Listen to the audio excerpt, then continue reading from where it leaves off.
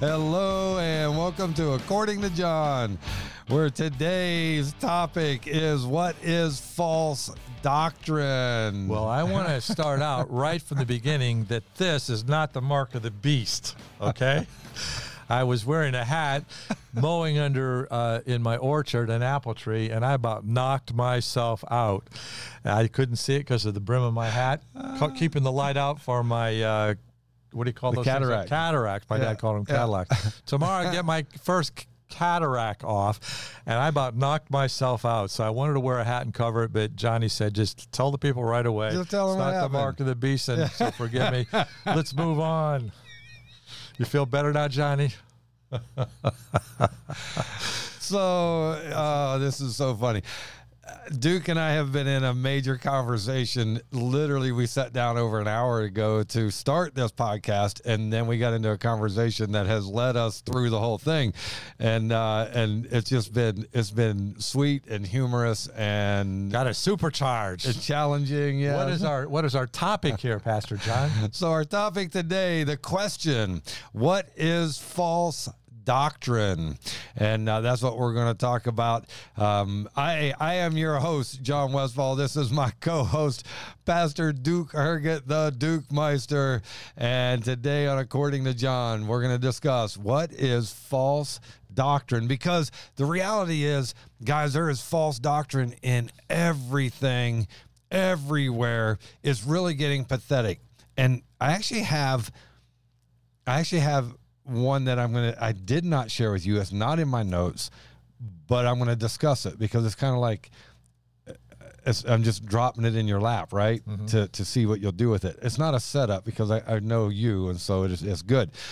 But we're going to talk about what is false doctrine. And then here's the other question that really needs to be thought about.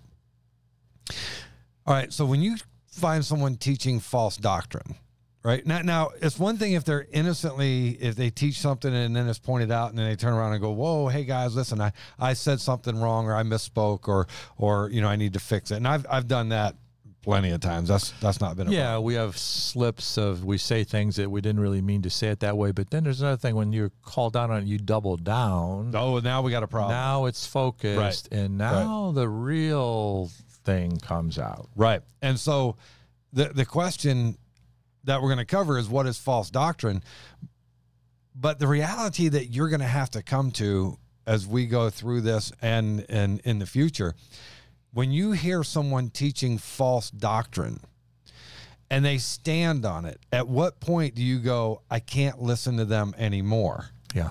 Because I don't know if I'm not highly educated in the scriptures, then I'm not even going to know when they're teaching false doctrine. I can't take that risk. Like, that's what I'm talking about. And so we're going to talk about some of that, and it's going to be fantastic. But hey, brother, open us in a word of prayer, and then we're going to get started. Okay, let's pray. Father, we pray that we will stand upon your word, that we'll rightly divide your word and teach your word rightly, Lord. We know it's a high calling. We know, as you promised, there'd be many false teachers, as there were many false prophets. And you have called us as New Testament pastors, shepherds, to guard the flock, to destroy the wolves, and to protect your people. So we pray, Holy Spirit, to guide us today and enlighten what we say, anoint what we say, and enlighten those who listen for your glory, for their protection. In Jesus' name we pray. Amen. Amen. Okay. So I'm going to give you a beautiful example right up front. I'm going to wait. My example's got to wait because I got examples coming. This is the protecting the flock from false doctrine.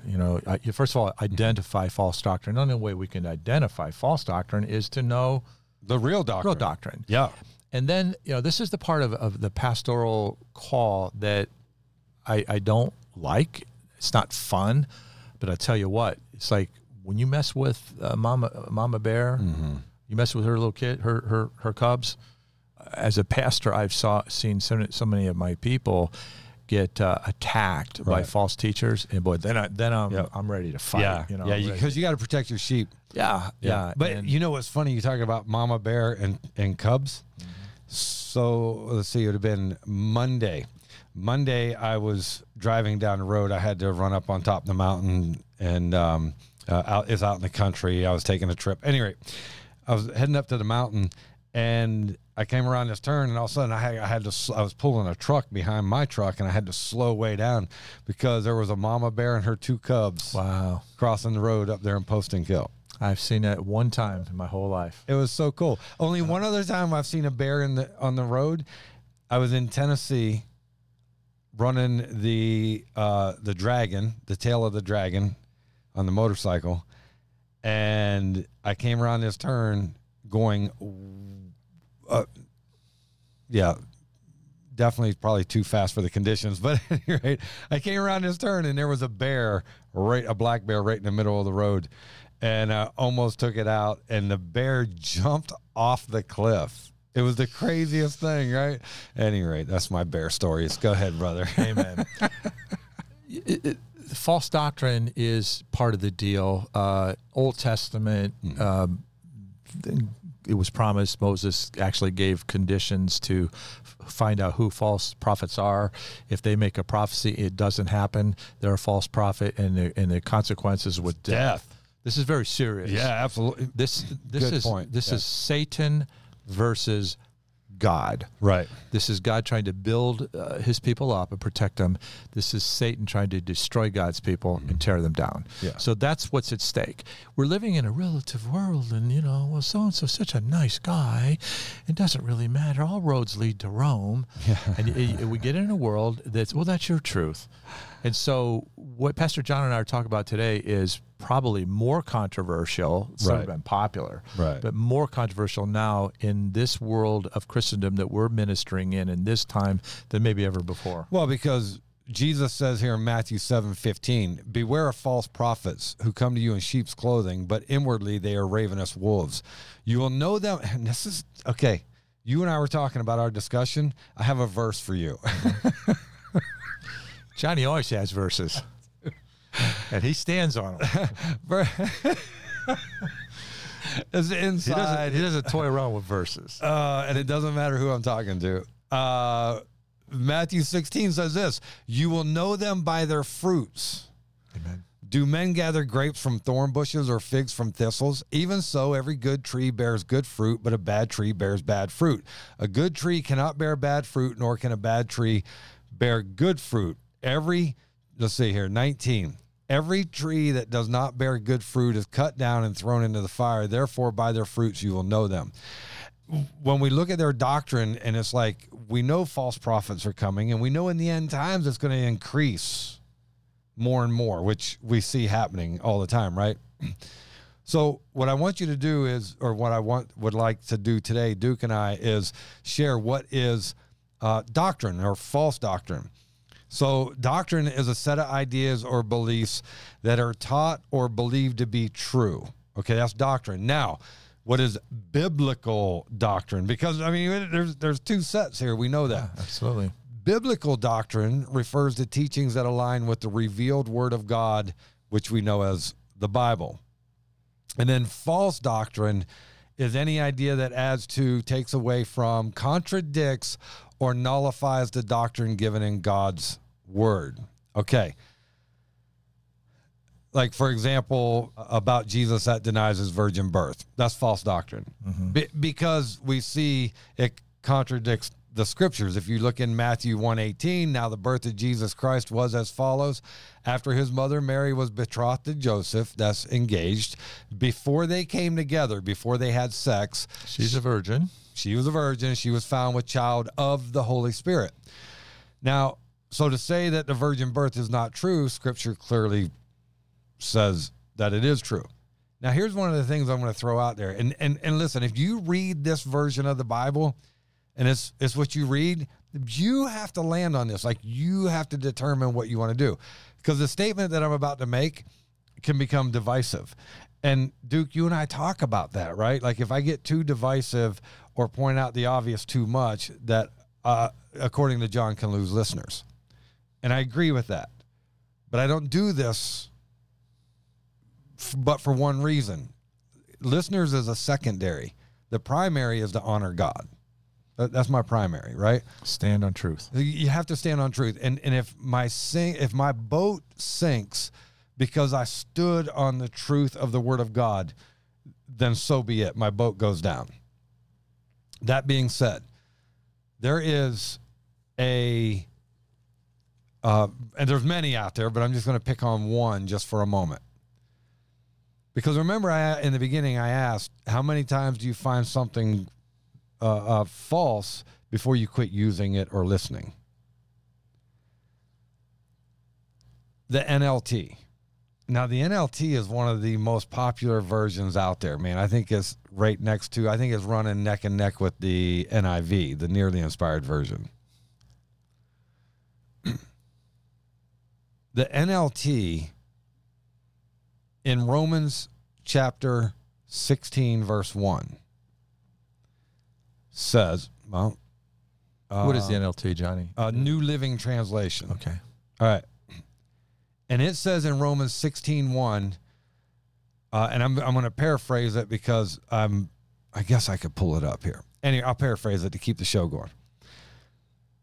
The NLT in Romans 16:1 says to help Phoebe out, because I'm paraphrasing, to help Phoebe out because she is a deacon. Our sister Phoebe the deacon is what it says. But here's a problem with that version of the scriptures. Number one, it calls it a dynamic translation. And if it's a dynamic translation, that's a simple, that is a deceiving phrase that simply means paraphrase. Let's just be honest. Dynamic translation simply means a paraphrase. Now, in Romans 16:1, it says to help our Phoebe, who is a deacon, to help her. There's a problem with that because other versions say servant. I've read 5 other versions, and most of them multiple times. And I was going to say, I've never heard that translation before. Yeah. Well, So but here's the problem. In the NLT, the New Living Translation, right here, I decided to go ahead and look it up because I just thought it would really be good to do that. All right, so I'm going to pull up Romans, and you're watching me do this here. Romans 16. All right, in Romans 16:1, I commend to you our sister Phoebe, who is a deacon in the church in Centria. What is the problem with this? Well, from one who's never read the NLT and has read the Bible 172 times in 4 or 5 other versions, I've never seen that before. In the King James and New King James that I'm most familiar with, and the ESV, English Standard Version, which I've read about 20 times, it uses the word deaconess, King James only once, but that does not appear in the other texts. Right. So coming along as one who loves the Word of God and has read a lot and read a lot of versions, I would see that and say, right, what? So, and then I would say, well, why does it say that? And having read a bunch of the other versions, I would say, well, this one is different. The question you brought up at the beginning is how many times in a version can you see something that stops you and wait.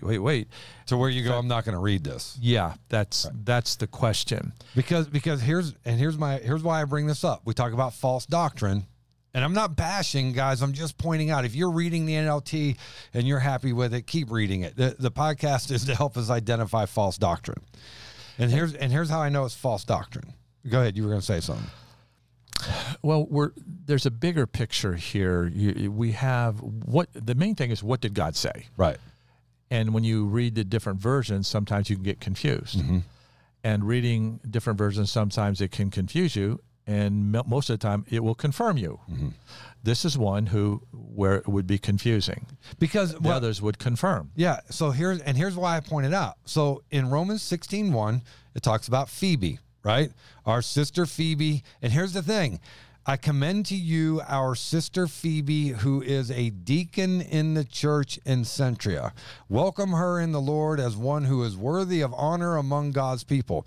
I don't have a problem welcoming her who is worthy of as one who is worthy of God's people. And I don't mind honoring her because she's a servant. But when you give her the title deacon in the church, that means that you've given her the office.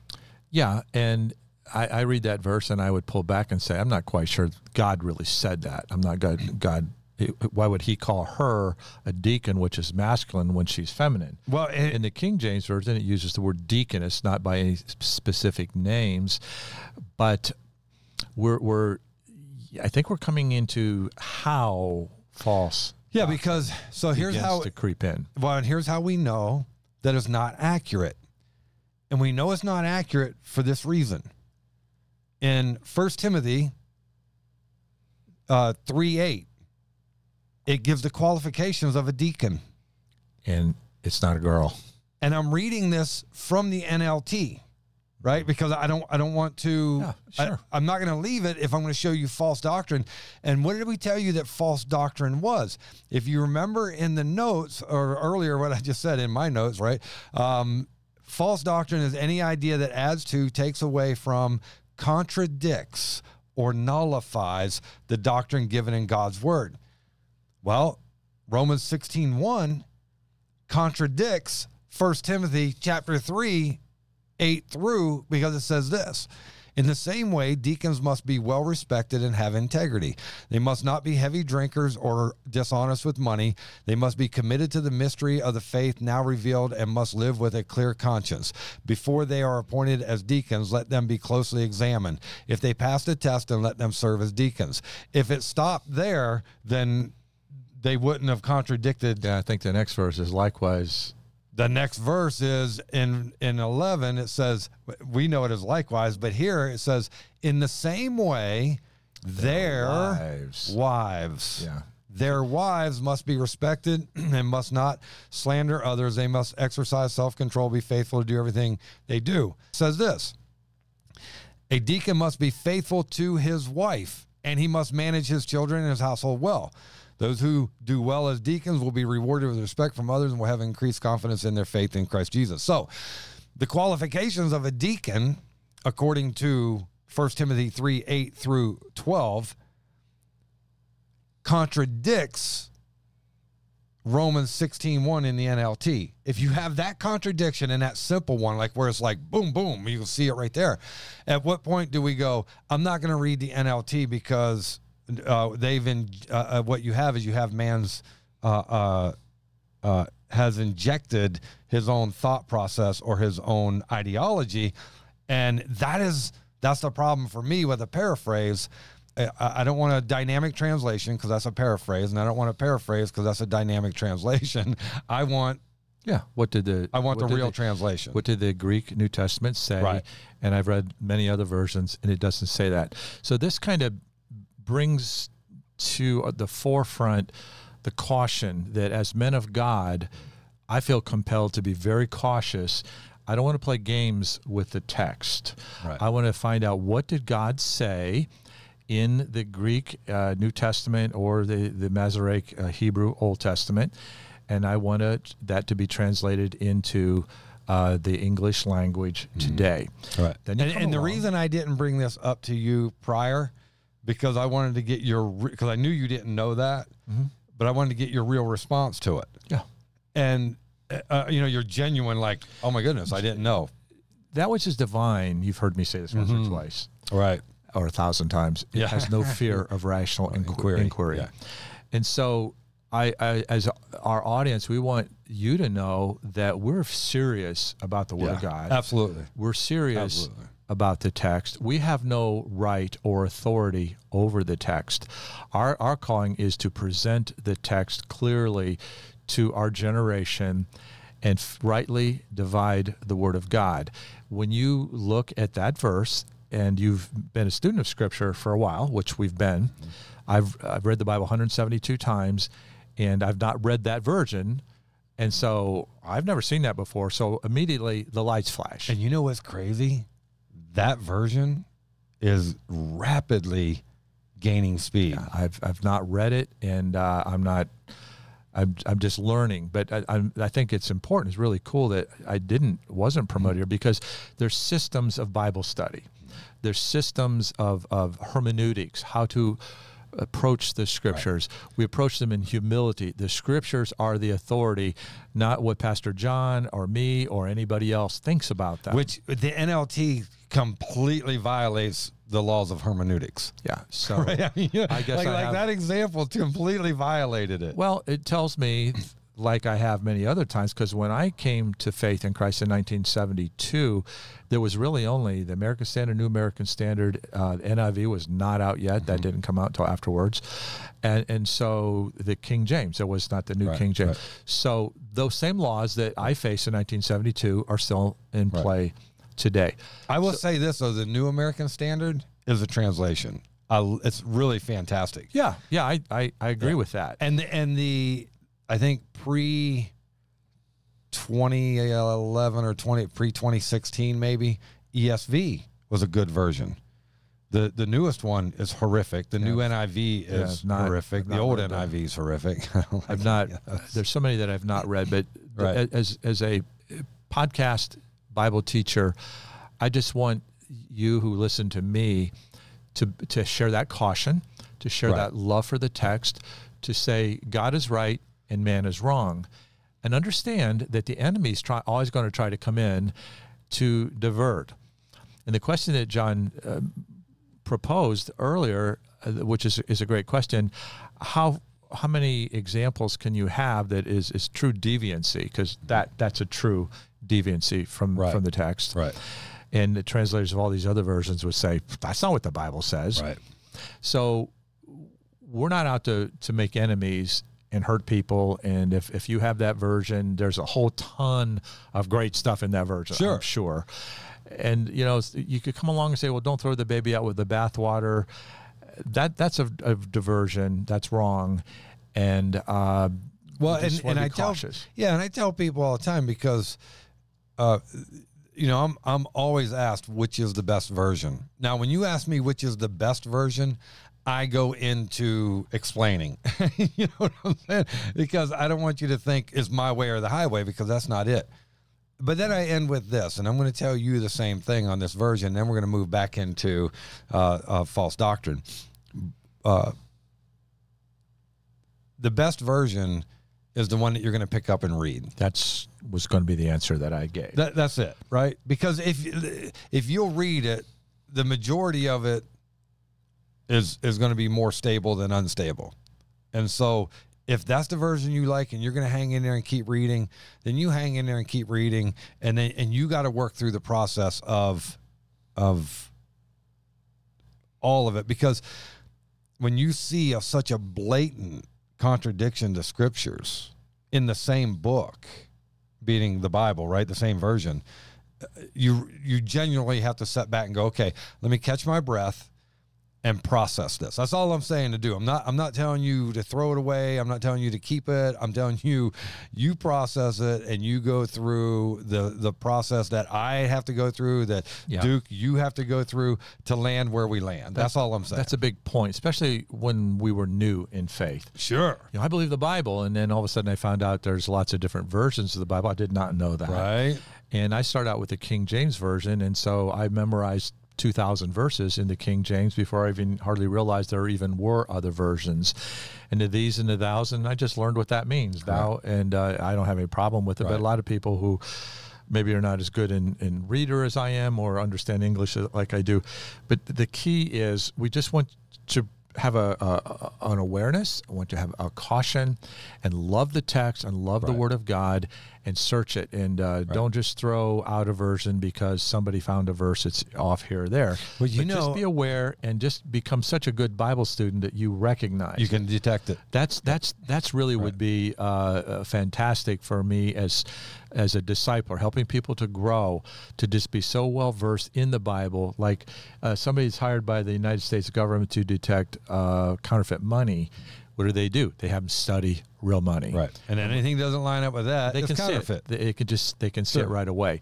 And that would be to your ultimate spiritual growth, to know that God is speaking, Satan wants to divert you. He wants to confuse you. He wants to frustrate you. He wants to take you away.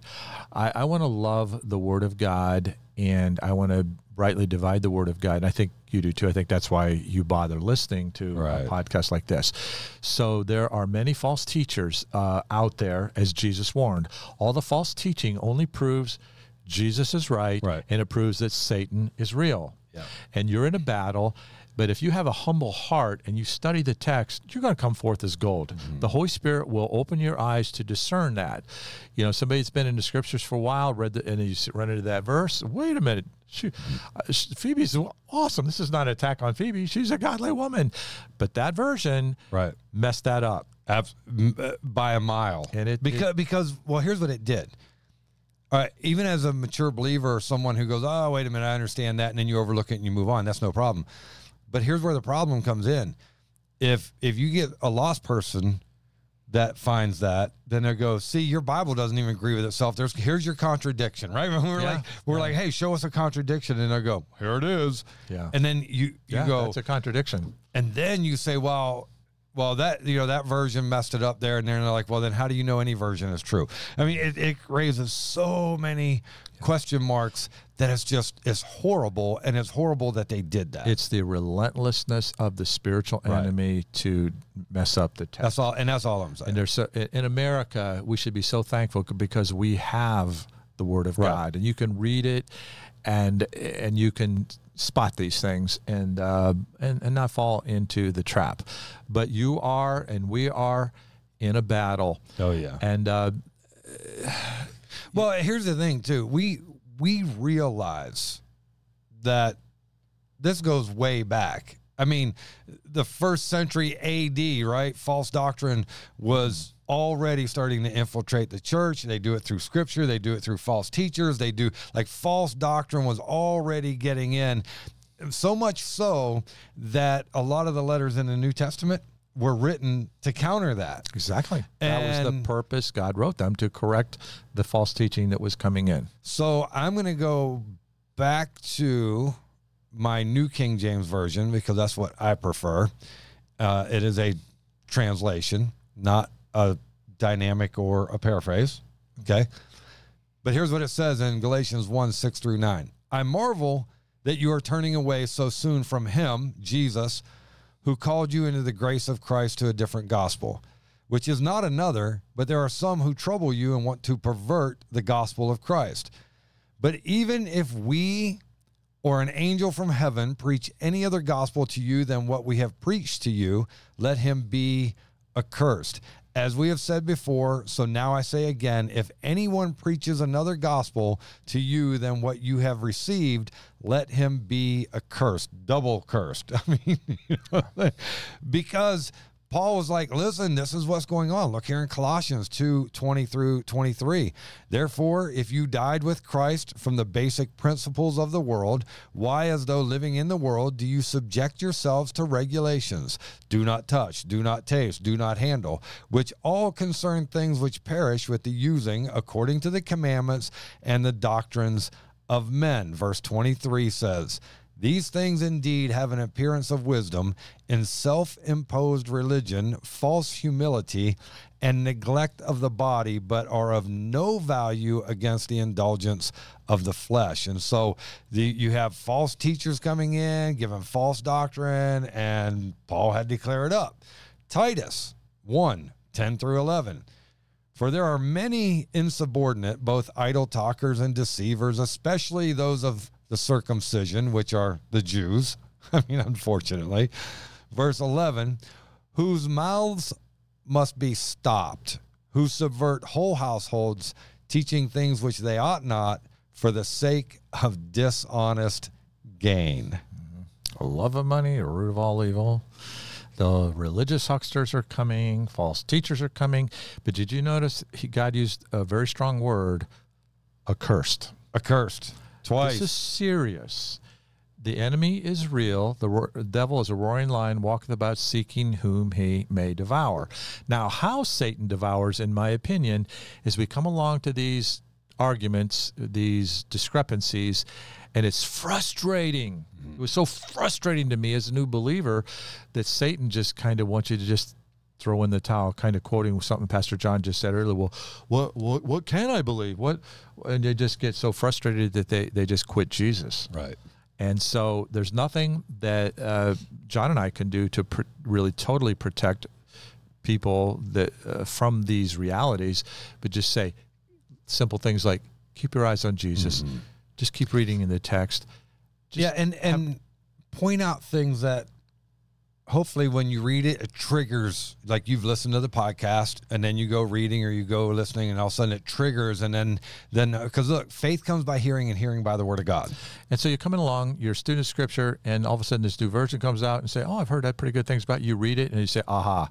Oh, I found something here that I think is wrong. That would show me that, hey, this is effective in our teaching to move our audience to listen closely, follow closely, understand you're in a battle, have discernment. So when that comes up, don't throw the baby out with the bathwater, but be wise. You be wise as a serpent, and harmless as a dove. And that's what Paul tells Timothy, to be on guard. Mm-hmm. To be on guard, right?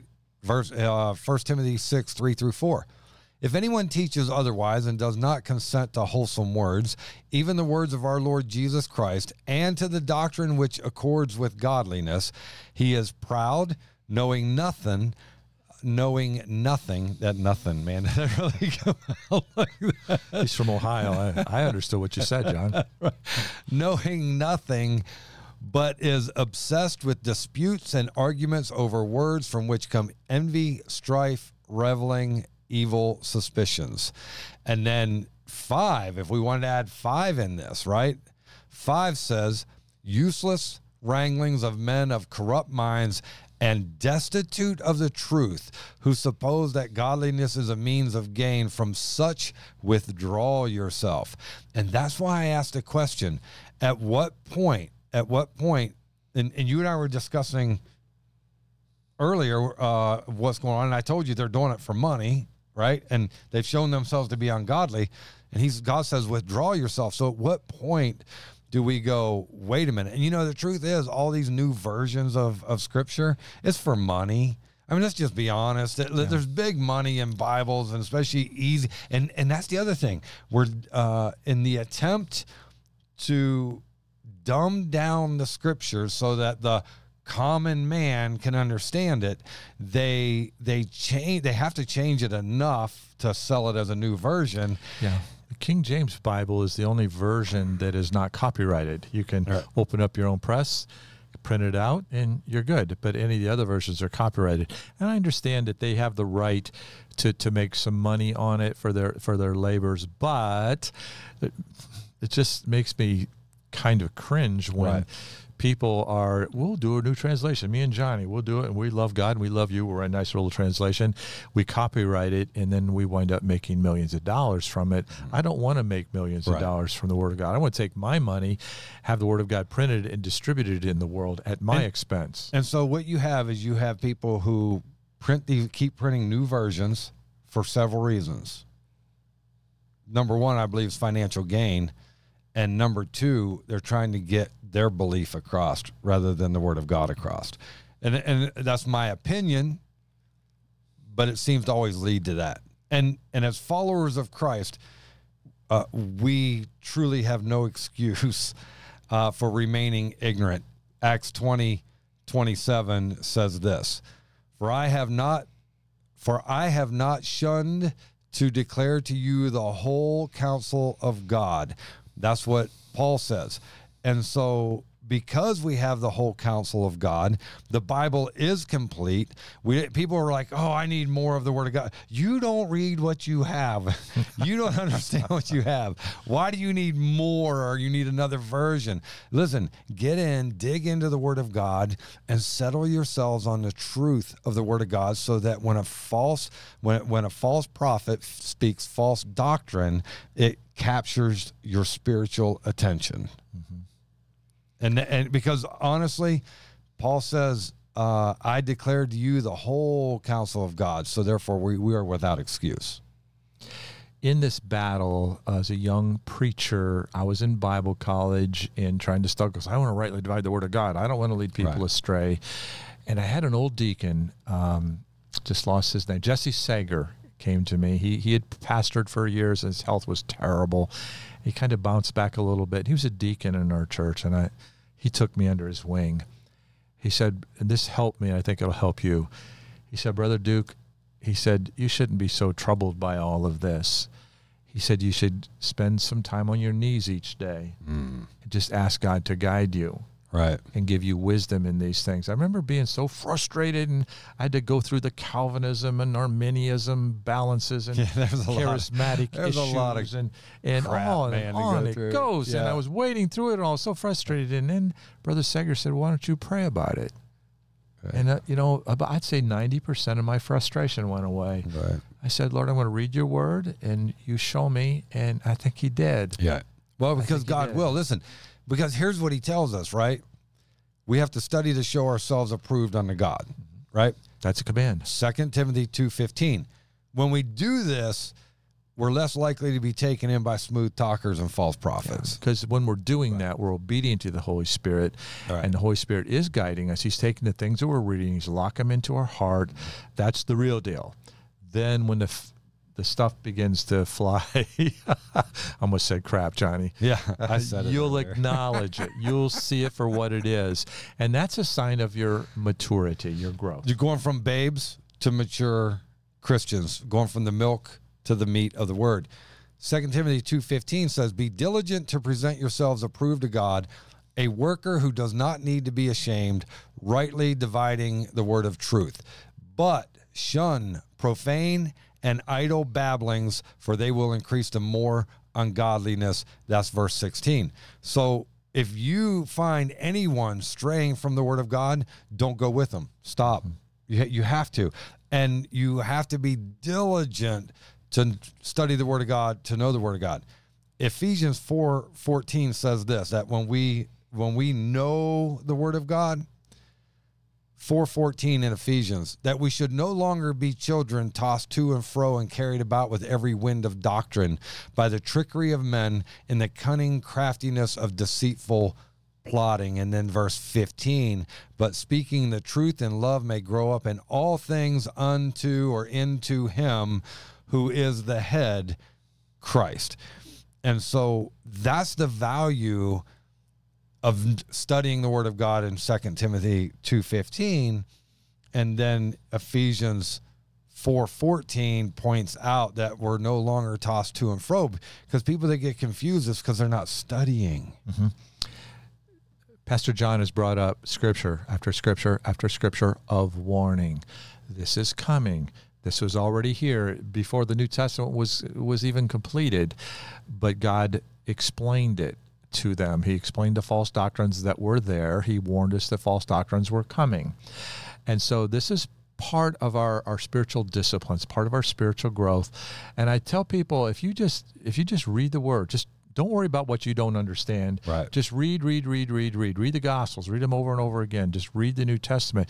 You will find that you'll land on clean and clear doctrine. Yeah. The doctrine of Christ. 2 John says, I forget what verse 7 or 8, says, whosoever transgresseth and abideth not in the doctrine of Christ hath not God. Right. So of course Satan's going to come along and try to get people off on the doctrine of Christ. And that's what was happening in the first century, saying, well, he didn't really rise from the dead.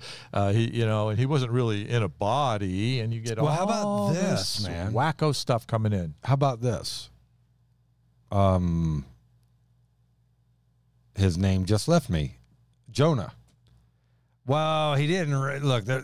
Okay, you can't really believe that a fish swallowed a man. Like, that's not. But wait a minute, that's what the Bible says, right? And it's literal. If you can't take Jonah literal, you can't take the rest of the Bible for face value of what it says either. I mean, you see what I'm saying? Like, because some people will go, oh, yeah, I can believe that. I can't believe that. Well, if you can't believe that, then you're believing a false doctrine. A lot more study will find you believing what it actually says. Yeah. There are fish that are really big and can really do it. And there's air pockets inside. And sometimes when I read Jonah, I'm saying, did he survive in there for 3 days or did he die and God raised him from the dead? I don't know, but here's what I do know. It was a miracle. Well, and I know he was running away from God's calling.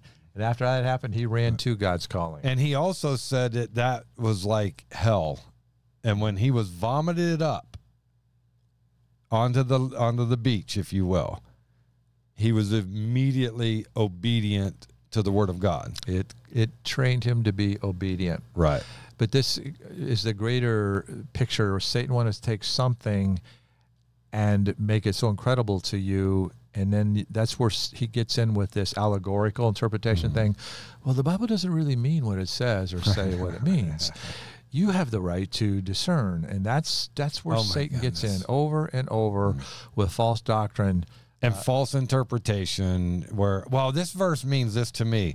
Well, it's out of context, so therefore that's not what the verse means. But they do that, right? Because to justify what you just said, well, it really doesn't mean that. It means this. Well, what you're doing, man, and it's self-interpretation. Something that I recommend, especially to younger believers, especially young men who feel calling into ministry, is have a giant respect for the ancient, wisdom, the old creeds, because God made clear his word to that first generation, and they were discerning these doctrines, the doctrine of the deity of Christ, the Holy Trinity, the virgin birth of Christ. They're just so clearly locked in Scripture. You go back to those ancient creeds, the Nicene Creed, and throughout history, and what's the Confession of Faith, and Luther, the 95 Thesis. Yeah, and you study them out, you see that way back. The Church Fathers. In the early days, they were literally giving their lives to standing on the doctrine of Scripture. How about Josephus? He's a historian that clearly laid it out unapologetically. And so I would just recommend people to have a real regard for the ancient, to go back to those creeds and read them, because they were nailing solid Bible doctrine way back in those early days. Right. And then you see what we have today, where there's diversion away. And the diversion usually comes from what John and I were just saying, where there's something that you don't really understand, and then the enemy makes you take an obscure scripture and make that your bedrock. Right. Instead of taking the obscure scripture and let the clear scripture interpret that for you. So this is when we start about false doctrine, you get in, it bleeds over into biblical hermeneutics, laws of an interpretation. Oh, so this is way deeper. I'm sure this is way deeper than when people listen that they would anticipate from the title. Yeah. But here's what I think, maybe because we've got a lot more ammunition here than we have time. It's part 2. Okay, part 2's coming. But part 2, part 3, this could be part 10. But here's what that's actually real. Here's what I'm saying, sitting here as John's co-host. I'm saying you're in a battle, I'm in a battle. We love the Word of God. We want you to love the Word of God. We're trying hard to rightly divide the Word of God, and we would rather offend man than offend God. And you run there's a lot of, because I tell people in my church when they get upset with me, I go, whoa, I'd rather you leave mad than God leave mad. And that's real.